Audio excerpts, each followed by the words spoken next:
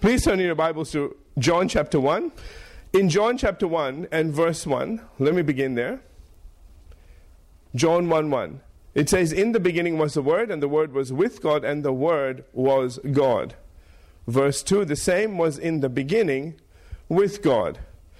Verse 3, all things were made by Him, and without Him was not anything made that was made. When Genesis said, in the beginning, God created, that's the part of God that actually started to create. We then went on to look at verse 4. He says, in Him was life. And then he switches and says, the life, referring to Jesus Christ, was the light of men. Now, we looked at that last week. What I want to do now is continue on in verse 9 and talk about this today. He says, and that was the true light, which gives light to every man or everyone coming into the world. Now, the reason that John calls Jesus the true light is because, unlike all the other religious prophets and leaders that brought flickers of truth and light into the world, he was the genuine article. And his light lit the way for every single human being on the planet.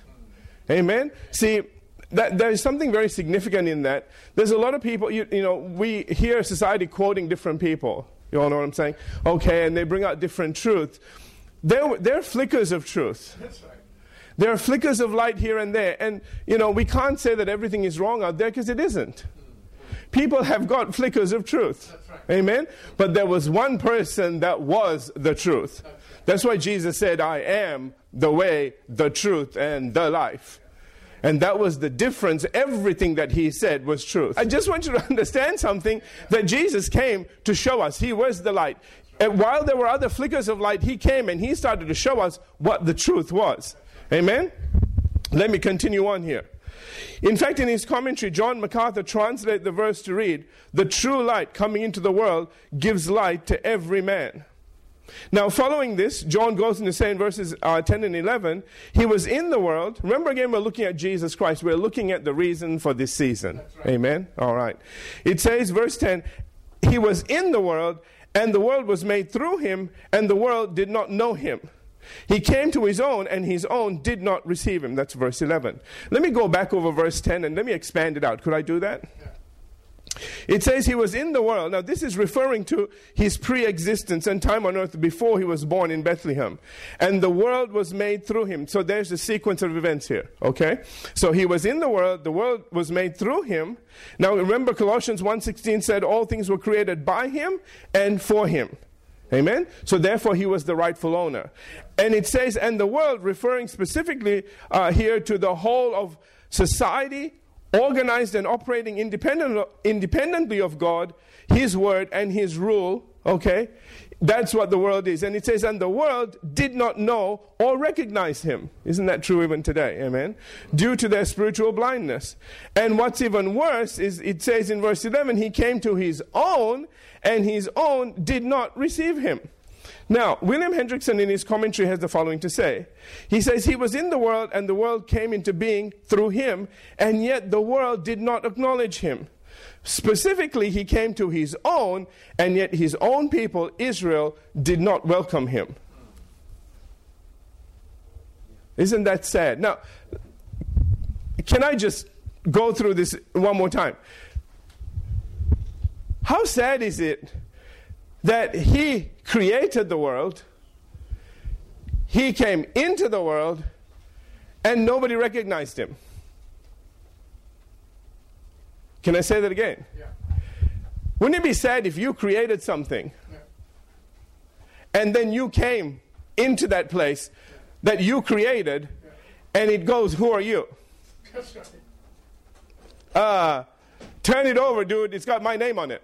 Okay? I made you. All right? This is what was so sad about this, that the person that created all things that were created by him and for him, did not recognize him. Would not recognize him, would not acknowledge him. Which is what is really sad about all of this.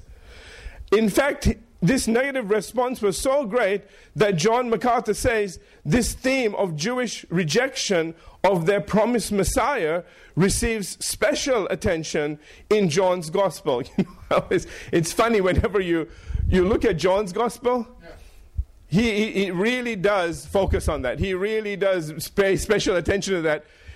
In no other gospel do you find this statement such as, and then the Jews did this, and the Jews did that. It doesn't even say the religious leaders. You know, the other gospels make some distinctions.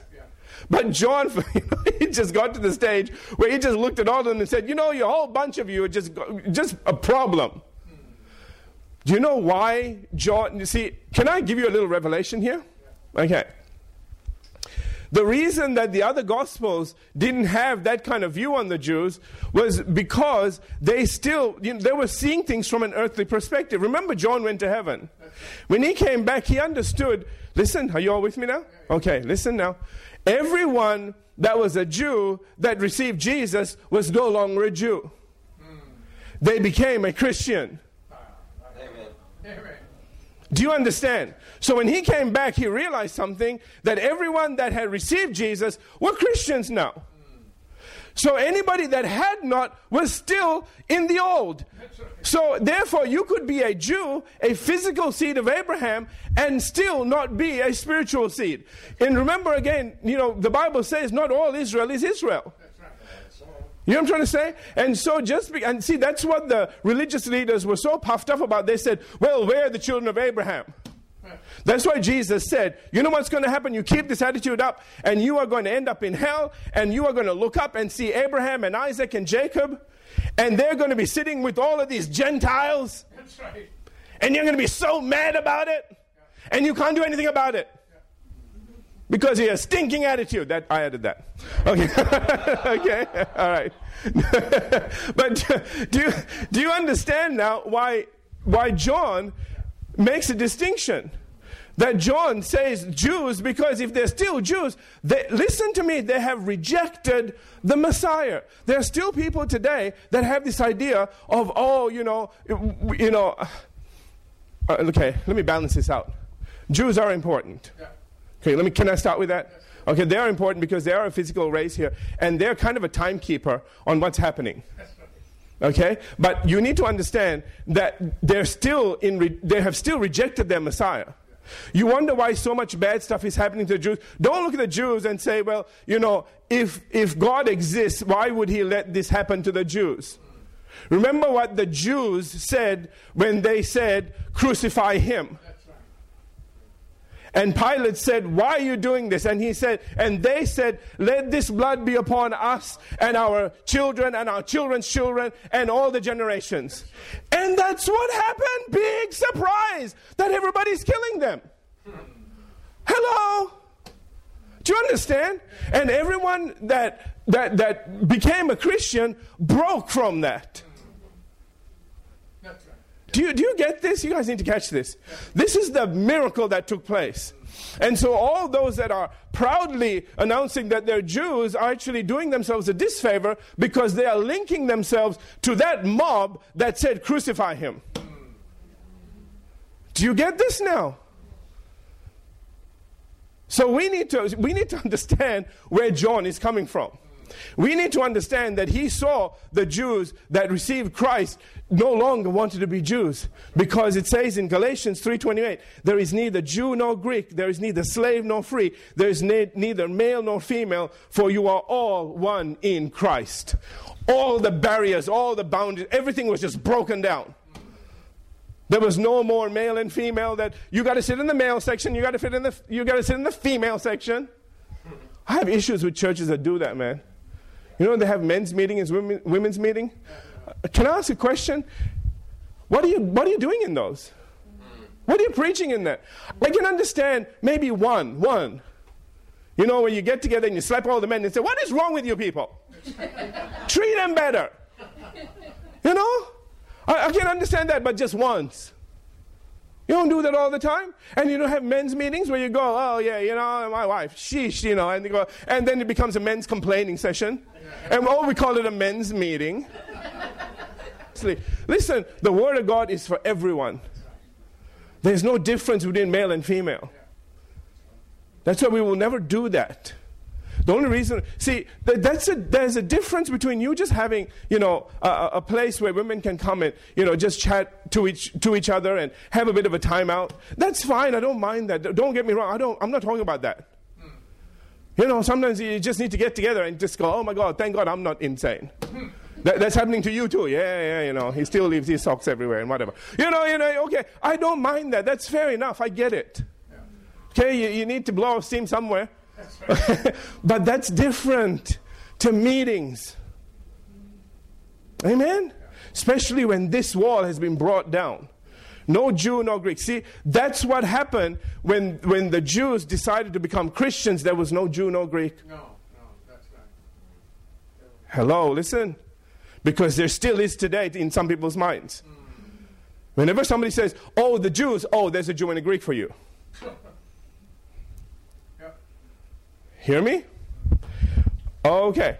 William Hendrickson writes, the Jew was very slow to learn that in the new dispensation there are no special privileges based on physical relationships, such as being the children of Abraham. Amen? And let me just go to verse 14 very quickly. It goes on to make the most magnificent statement, revealing to us that the Word in verse 1, who was with God and was God, did something extraordinary, and that is, verse 14, and the Word became flesh and dwelt among us, and we beheld His glory. Now we begin to understand something. The Word is a Him. Amen? We're talking about a person. All right? And it says, we beheld His glory, the glory as of the only begotten of the Father, full of grace and truth. Let me jump forward very quickly to verse 17. Because it identifies Him. It says in verse 17, for the law was given through Moses. Remember, they were always carrying on about the law? Yeah. But it says, but grace and truth. Go back to verse 14. Remember how verse 14 said, the only begotten of the Father, full of grace and truth. Can you see that? Now, I want to link that, okay? Remember grace and truth. But grace and truth, verse 17, came through Jesus Christ. So we know who that grace and truth was. Yeah. Amen? So we understand who the Word was. There is the link all the way to who He actually was. Now let's go back. Right? How many minutes do I have? Oh, okay, thank you. 10 minutes. I'll behave. All right. John MacArthur writes, this reality is surely the most profound ever because it indicates that the infinite became finite. The eternal was conformed to time. The invisible became visible, and the supernatural one reduced himself to the natural. Remember I told you we need to understand how much Jesus Christ gave up to come down. Amen? It was a huge sacrifice. Ray Stedman, I love this, described the problem well when he wrote, if we find it difficult, to understand all of this, how much more did His own disciples? They of all people would be least likely to believe that He was God. For they lived with Him and saw His humanity as none of us ever has or ever will. They must have been confronted again and again with a question that puzzled and troubled them. Who is this man? I've often pictured them sleeping out under the stars with our Lord on a summer night by the Sea of Galilee. I can just imagine Peter or John or one of the others waking in the night, raising up on one elbow, like this. Okay, like that. Okay, just in case you missed that. And as he looked at the Lord Jesus sleeping beside him, said to himself, is it true? Can this man be the eternal God? Amen? In short, as the Full Life Study Bible puts it, Christ, the eternal God, became a human being. Humanity and deity were united together in Him. What a powerful thing. See, that's why when He took them up on the Mount of Transfiguration, because they were having issues, and He said, I want to show you all something. Okay, just 3 of them. Have you ever wondered what the other 9 were doing? How come they get to go and we have to stay? We all gave up stuff. Hello? Okay, all right. What's the answer? I don't know. Ask Jesus when you get there. Anyway, you thought I was going to answer you, didn't I? Listen, I'll answer you. Remember, they were the ones that He first picked up. They were His first disciples. And they had a long time with Him. The one question I always have is Andrew, because he was with that first 4. You kind of wonder what happened to him. I don't know, and I don't want to judge, so I'm going to leave it alone. But that's the reason those 3 at least went up with him, because they were there from the very beginning. They saw him, they worked with him, and they knew him a lot more. Hallelujah. Okay, what's more, let's continue on. Verse 14 actually foretells what the Apostle John is going to reveal to us through his gospel, things that he had seen, heard, and experienced firsthand, or as he put it in 1 John chapter 1 and verse 3, that which we have seen and heard, we declare to you. That's 1 John 1:3. See, he said, look, what I'm telling you, I have seen and heard firsthand. There was a lot of stuff going around. There were a lot of stories going around. And so he had to stand up and say, for all the stories that you're hearing, let me tell you firsthand. See, that's what, even in police and everything, they always want to find a person that witnessed something firsthand.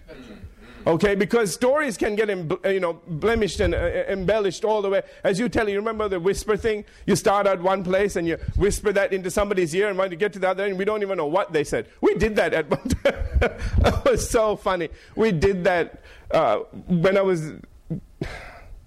Anyway, I was in the reserves for a while. Okay, and so we did that. The sergeant said, you whisper. He said something to somebody, whispered in his ear and said, okay, pass it on. And by the time it got to the other end, it was something to do with Chinese food or without garlic or something. I don't know, it was something ridiculous. And it was really funny. And because they weren't allowed to say it twice. Yeah. So whatever you heard, and you passed it on. You know what I'm trying to say? And so it got worse and worse as it went. And there was about 30 of us. And so, and when the sergeant revealed what it actually was at the beginning, it was just like, how did we ever get that? And he said that is a major problem that is, especially in this field, we have to watch out.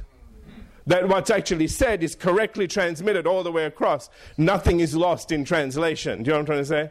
Amen? And so that's what John was saying. Regardless of what you've heard, let me tell you what it was the truth. This is what I heard. This is what I saw. Trust me. Yeah. Amen? And he was a very trustworthy individual. All right. I love this. And 5 minutes. Okay, I'm going to try to hurry here. As to the statement, we beheld his glory.